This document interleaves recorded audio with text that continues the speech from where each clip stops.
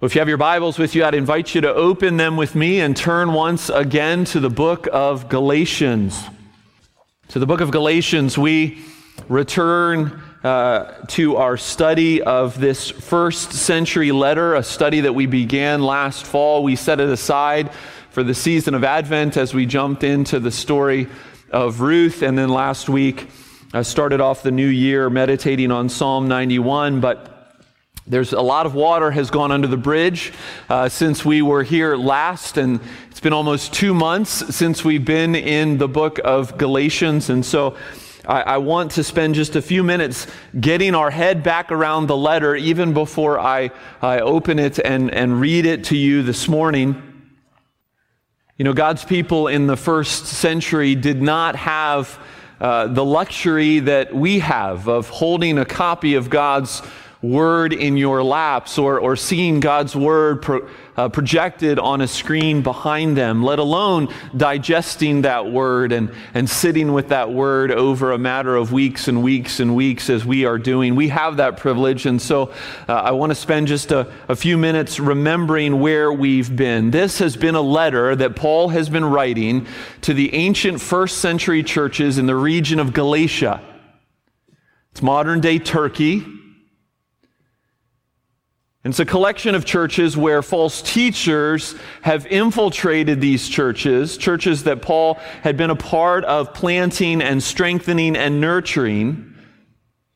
And they've questioned Paul's character, they've questioned his message, and they've sought to add to that message, to add to the good news of what Jesus has done.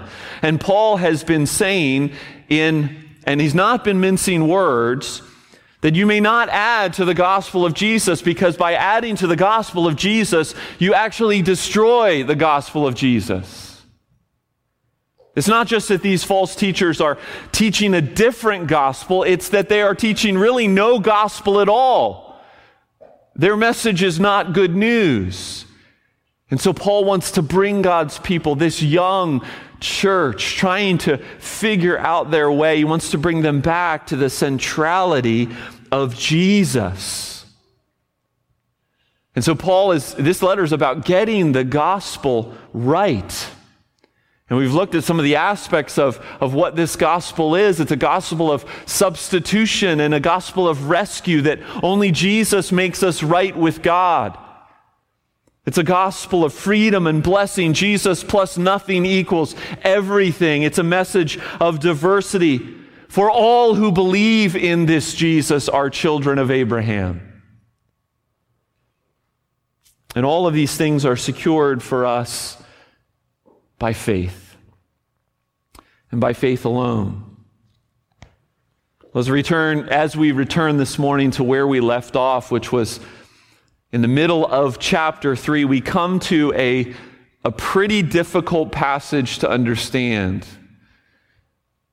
As I'm reading this, you'll see why at the end of November, Pastor Nate was like, eject, let's get into Advent and do something different for a while. But preaching through the books of the Bible, I don't have the luxury of skipping it. God doesn't want us to skip it. He has something for us today. And it's a message that again proclaims to us the good news of Jesus. So listen carefully as I read, and I invite you, if you're able, to stand for the reading of God's Word. Galatians chapter 3, verses 15 through 25 is where we'll be meditating today, 15 through 25.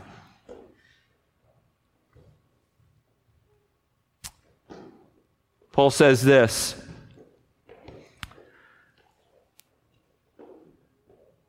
to give a human example, brothers, even with a man-made covenant, no one annuls it or adds to it once it has been ratified. Now the promises were made to Abraham and to his offspring. It does not say, and to offsprings, referring to many, but referring to one, and to your offspring, who is Christ. This is what I mean. The law, which came 430 years afterward, does not annul a covenant previously ratified by God so as to make the promise void. For if the inheritance comes by the law, it no longer comes by promise, but God gave it to Abraham by a promise. Is the law then why then the law? It was added because of transgressions, until the offspring should come to whom the promise had been made. And it was put in place through angels by an intermediary. Now, an intermediary implies more than one, but God is one. Is the law then contrary to the promises of God? Certainly not. For if a law had been given that could give life, then righteousness would indeed be by the law. But the Scripture imprisoned everything under sin, so that the promise by faith in Jesus Christ might be given to those who believe. Now, before faith came, we were held captive under the law, imprisoned until the coming faith would be revealed. So then the law was our guardian until Christ came, in order that we might be justified by faith. But now that faith has come, we are no longer under a guardian. Amen. This is the word of the Lord.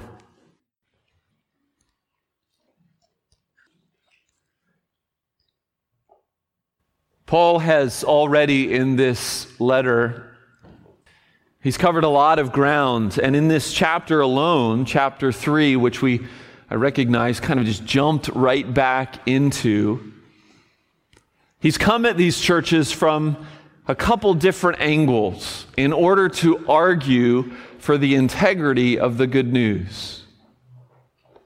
He first argued from their experience. Back in the first few verses of chapter 3, he brought up them receiving the Holy Spirit, and he asked them, how did you receive the Holy Spirit? How did that come about? By faith, or by you working, by you doing something? And then he began to argue from Scripture, bringing up the familiar story of Abraham. Many of you remember the story. We talked about it when we were last in the book of Galatians. Yahweh called Abram to himself, promising him a land and a seed. And he said that through that seed, all the families of the earth would be blessed. And he confirmed that promise, that covenant, to his son Isaac and then his son Jacob. And Paul made the point that these things came to Abraham not because of his works, but by faith. The Bible says he believed God, and it was credited to him as righteousness. So now this morning, Paul is really jumping back into that same vein of argument. Having argued from their experience, now he's focusing on the history of the Old Testament and these figures that those Jews would have known well. So I have just two truths as we try to unpack these difficult verses, two truths that I want us to meditate on and think about this morning. And they're two truths that are divided into two sections. So truth number 1 is 15 through 18, and then we'll jump to 19 through 25 for the second truth. And the first one is this: it's God's promise, not our performance, that matters. That's the first thing I think Paul is wanting to say in these verses. It's God's promise, not our performance, that matters. I mean, two words have been significant in this whole study in the book of Galatians: the words faith and the word works. What saves us? Belief in Jesus or obeying the law? In other words, the promise or our performance. And Paul has been adamant in saying that we are saved, that we are made God's people through faith alone, in Christ alone. But the Judaizers, those who had come into the church, saying that more needed to be done. Namely, you need to return to those Jewish rituals that were part of God's people for generations upon generations, rituals like circumcision. The Judaizers are struggling with this faith alone business. Faith, faith, faith. That's all we hear from you, Paul. If it's faith, faith, faith, then what about the law? What about Moses? What about Mount Sinai? If there were two pillars in the Jewish faith, it was Abraham and Moses. And Paul seemingly is forgetting about the latter. And so Paul in these verses returns to the Old Testament in order that he might show them, hear this, Paul returns to the Old Testament in order that he might show them how they need to interpret the Old Testament now that Jesus has come. My daughter this week began applying for scholarships, college scholarships. I know many of you parents have been through this process, some of you more than once, not just with yourselves, but with your children who are trying to fund their dreams of going to college. We all know that scholarships are built upon performance. Me personally, I was never smart enough, never athletic enough to get much of any scholarships when I went off to college. However, when I went to get my Master's of Divinity, that was another story altogether. Some of you have heard the story. My wife and I were living in Augusta, Georgia, both as school teachers, Christian school teachers. We had both gotten out from under our collegiate debt, and we were finally free. And that's when we felt God's call to attend seminary. But how would we ever fund seminary? Our oldest daughter, Ellie, had already arrived, and we finally weren't in debt, and we certainly hadn't had time to save any money, certainly not on a school teacher's salary. And the short of it is this: I didn't get any scholarships based on my grades or my accolades. I went to graduate school. I got a Master's of Divinity on a promise. Yes, on a promise. On the simple, beautiful, amazing, written and spoken word of a generous couple who set their affection upon me and my family and offered to pay the bill. And so we packed up, moved 2,000 miles away from Augusta, Georgia to Southern California, and enrolled without ever receiving a penny, without ever signing a contract of any means, but just on a promise. But we knew that the promise was trustworthy. You see, I bring up this real life example to launch us into the human example that Paul gives here in the book of Galatians in our opening verse. It's one centered on the hearer's understanding of the word covenant. The Greek word here is diatheke, and it's most often translated, as it is in the ESV, as covenant. They've put man-made in front of it. But it can also be translated testament. And it sometimes is translated testament, as in a last will and testament. And I think that's more helpful for us to have in our minds, is that idea of a last will and testament as opposed to a covenant. And so Paul says, to give a human example, even with a last will and testament, no one annuls it or adds to it once it has been ratified. Now, there's some debate. What did Paul have in mind here? Did he have Greek law in mind, which some say that Greek law stated that once a will or a testament had been made, it could not be changed no matter what? We know that wills in our experience, wills in Roman law, they could be changed by the one who made them as many times as they want, up until the point that that person dies. And then once that person dies, then no more changes can be made, right? We can all agree with that. So we don't know quite what Paul has in mind, but it doesn't matter. He's making the point that the promise made to Abraham by Yahweh had not been trumped by the law that was given to Moses years later. Like an unbreakable will, like a last will and testament, it couldn't be changed. It's God's promise, not our performance, that matters. And why is this so? Well, I think he tells us, or at least points us in that direction. Two reasons why this is so. Why God's promise can't be annulled. The first is the nature of the one making the promise, and the second is the ultimate thing that is being promised. Now here we go. Buckle up, because this is going to get difficult. To understand how Paul can say such a statement as he says in verse 15, I think we need to begin by understanding the way that covenants were often made, literally cut, in the ancient world. That was the phrase, to cut a covenant. And why did that phrase, cutting a covenant, come to be?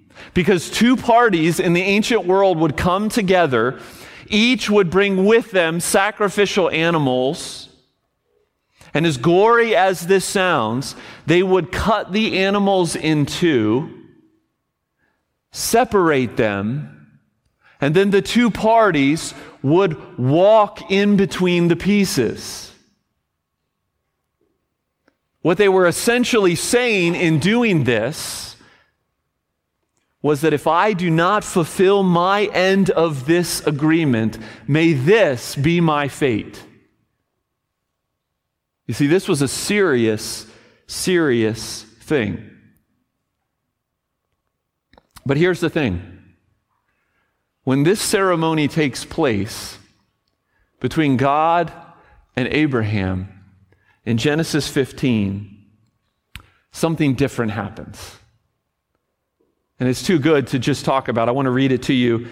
Genesis chapter 15, you can flip there in your Bibles if you have them open before you. If you don't, you can just listen to me as I read. I'm going to jump around a little bit. I'll start in verse 1 just to kind of give us some of the context about what's going on. But I eventually want to get to near the end of the chapter. After these things, the word of the Lord came to Abram in a vision. Fear not, Abram, I am your shield. Your reward shall be very great.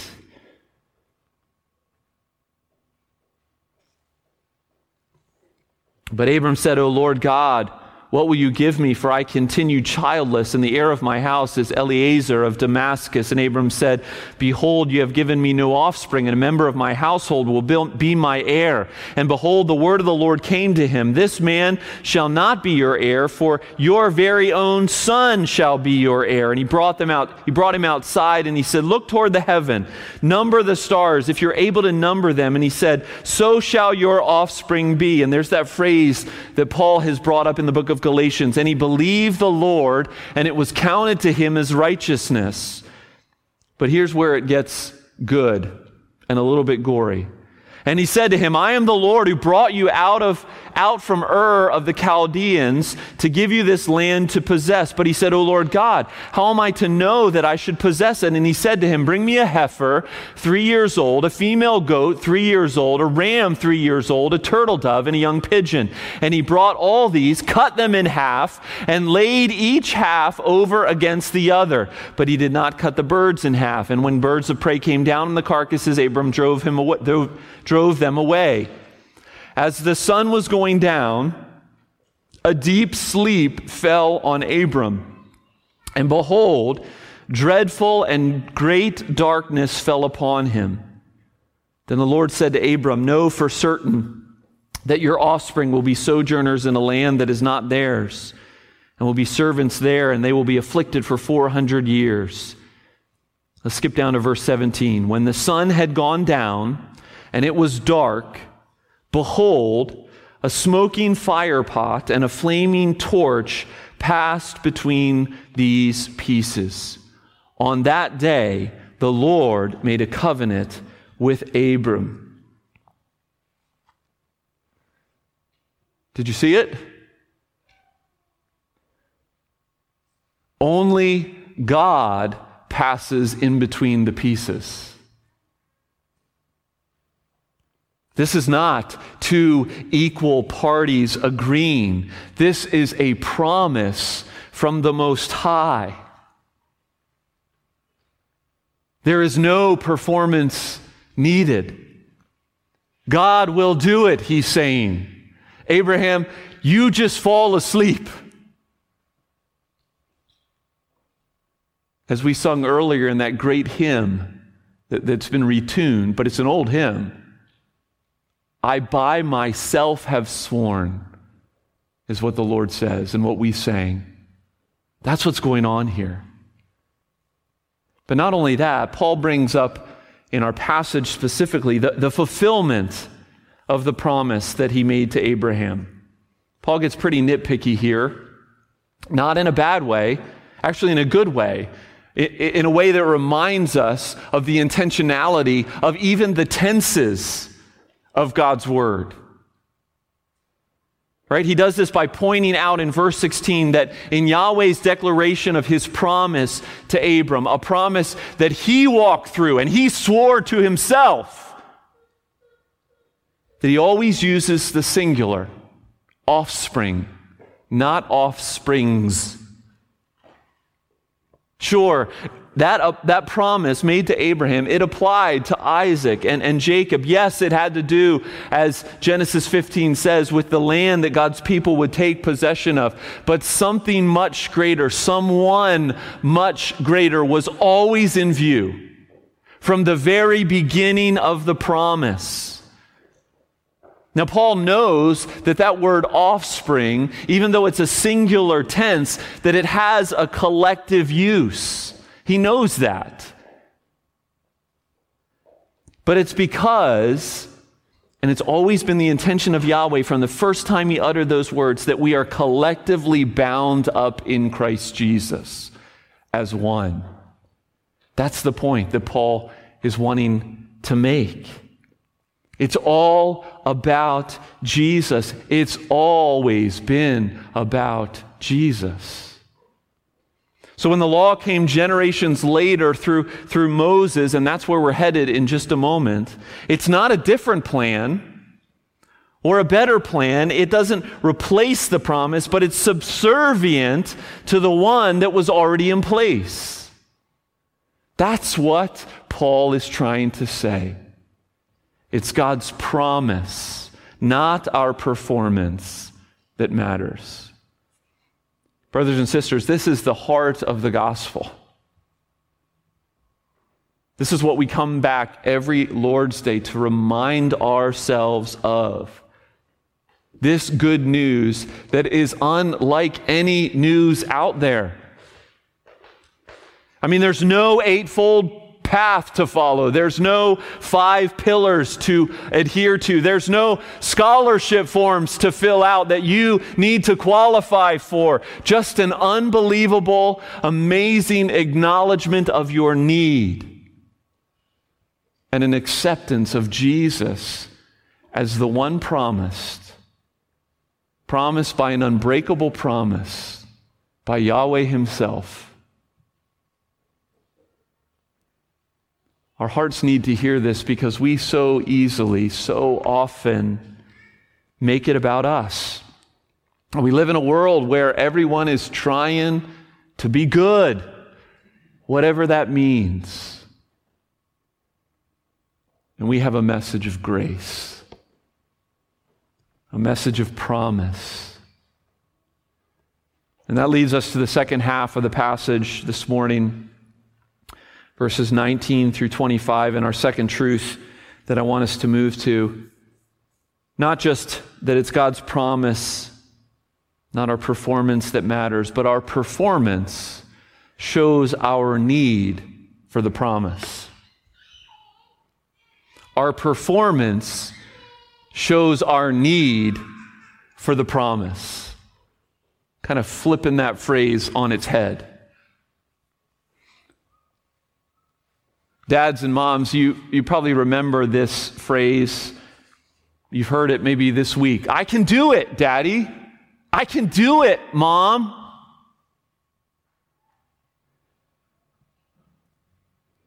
The frustration of our little ones and wanting to figure something out and do it on their own. And what did we do at times? At least what did I do at times?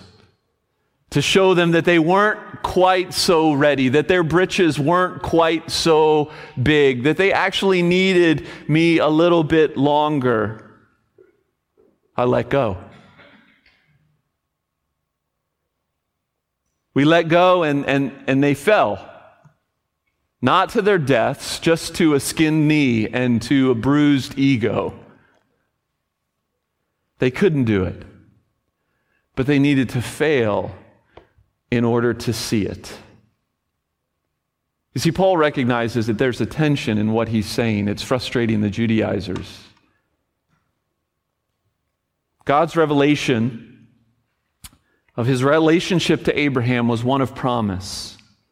It was all about what God was going to do. I will, I will, I will. God's revelation to Moses was one of law. It was seemingly all about what man was supposed to do. Thou shalt, thou shalt, thou shalt. And so his opponents cry, if God's plan is all about a promise, then why even have the law?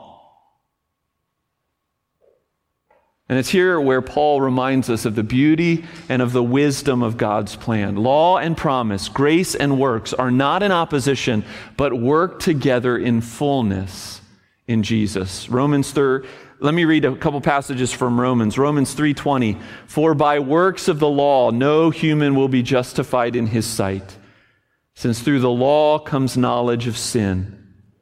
For the law brings wrath, but there is no law where there is no law, there is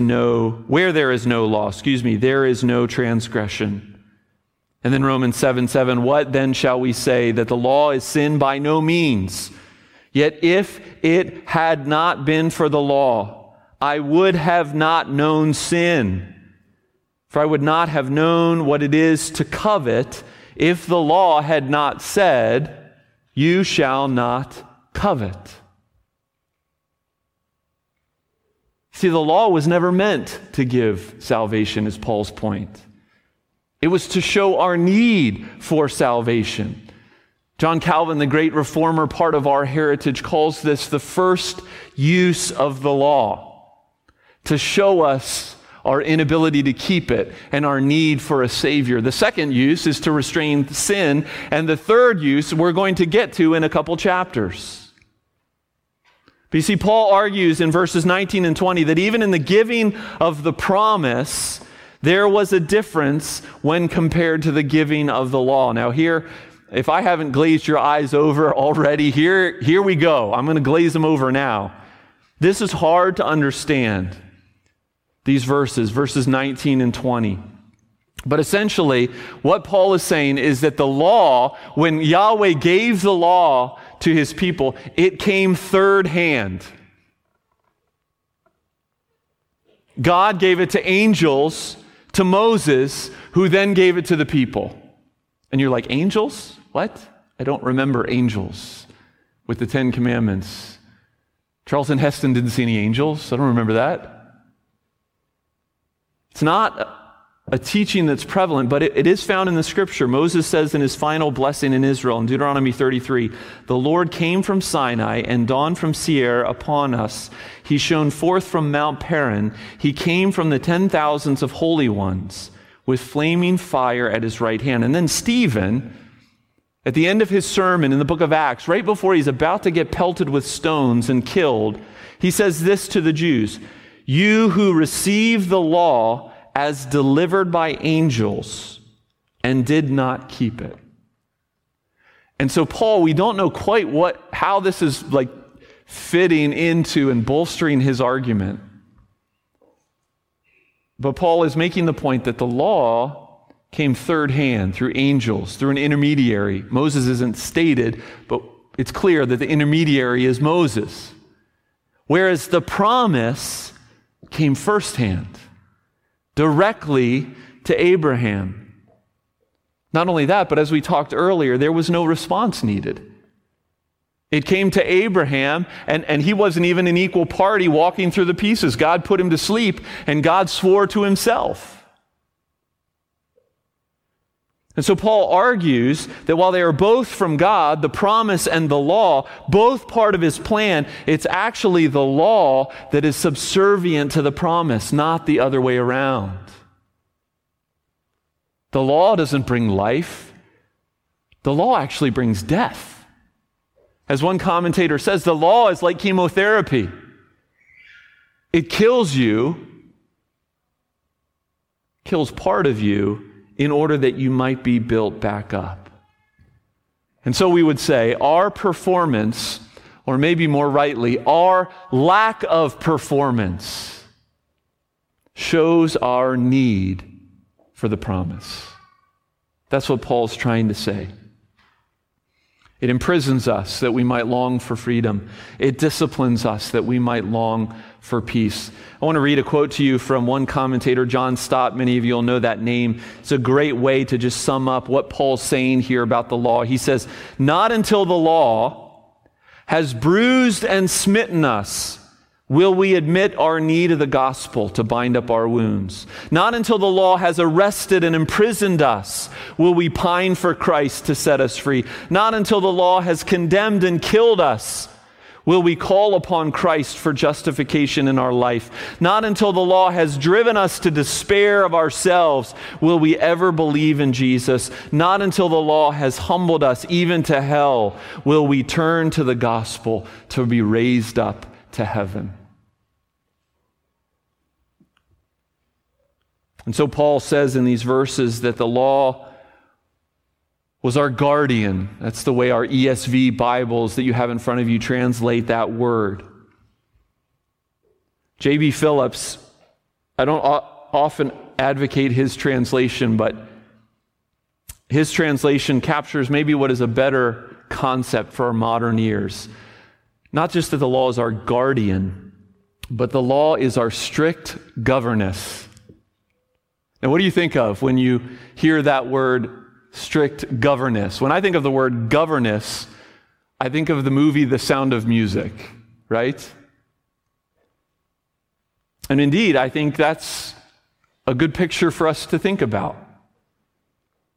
Remember how Captain Von Trapp wanted his house run?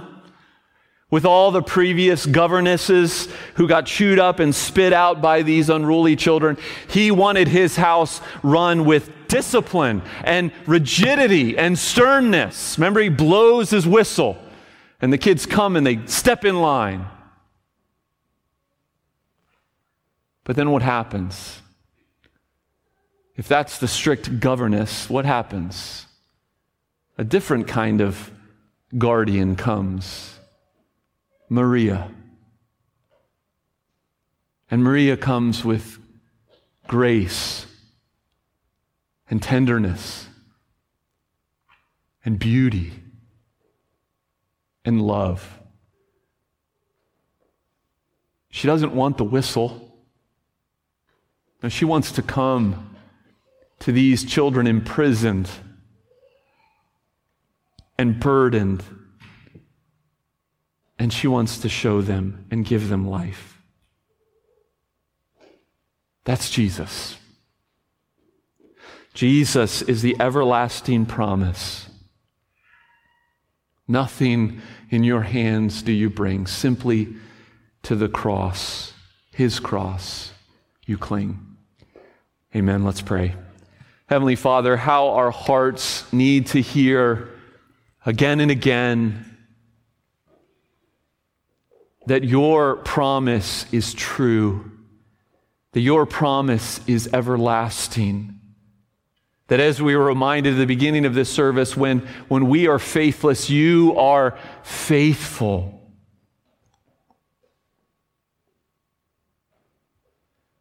And Father, we thank you for your law,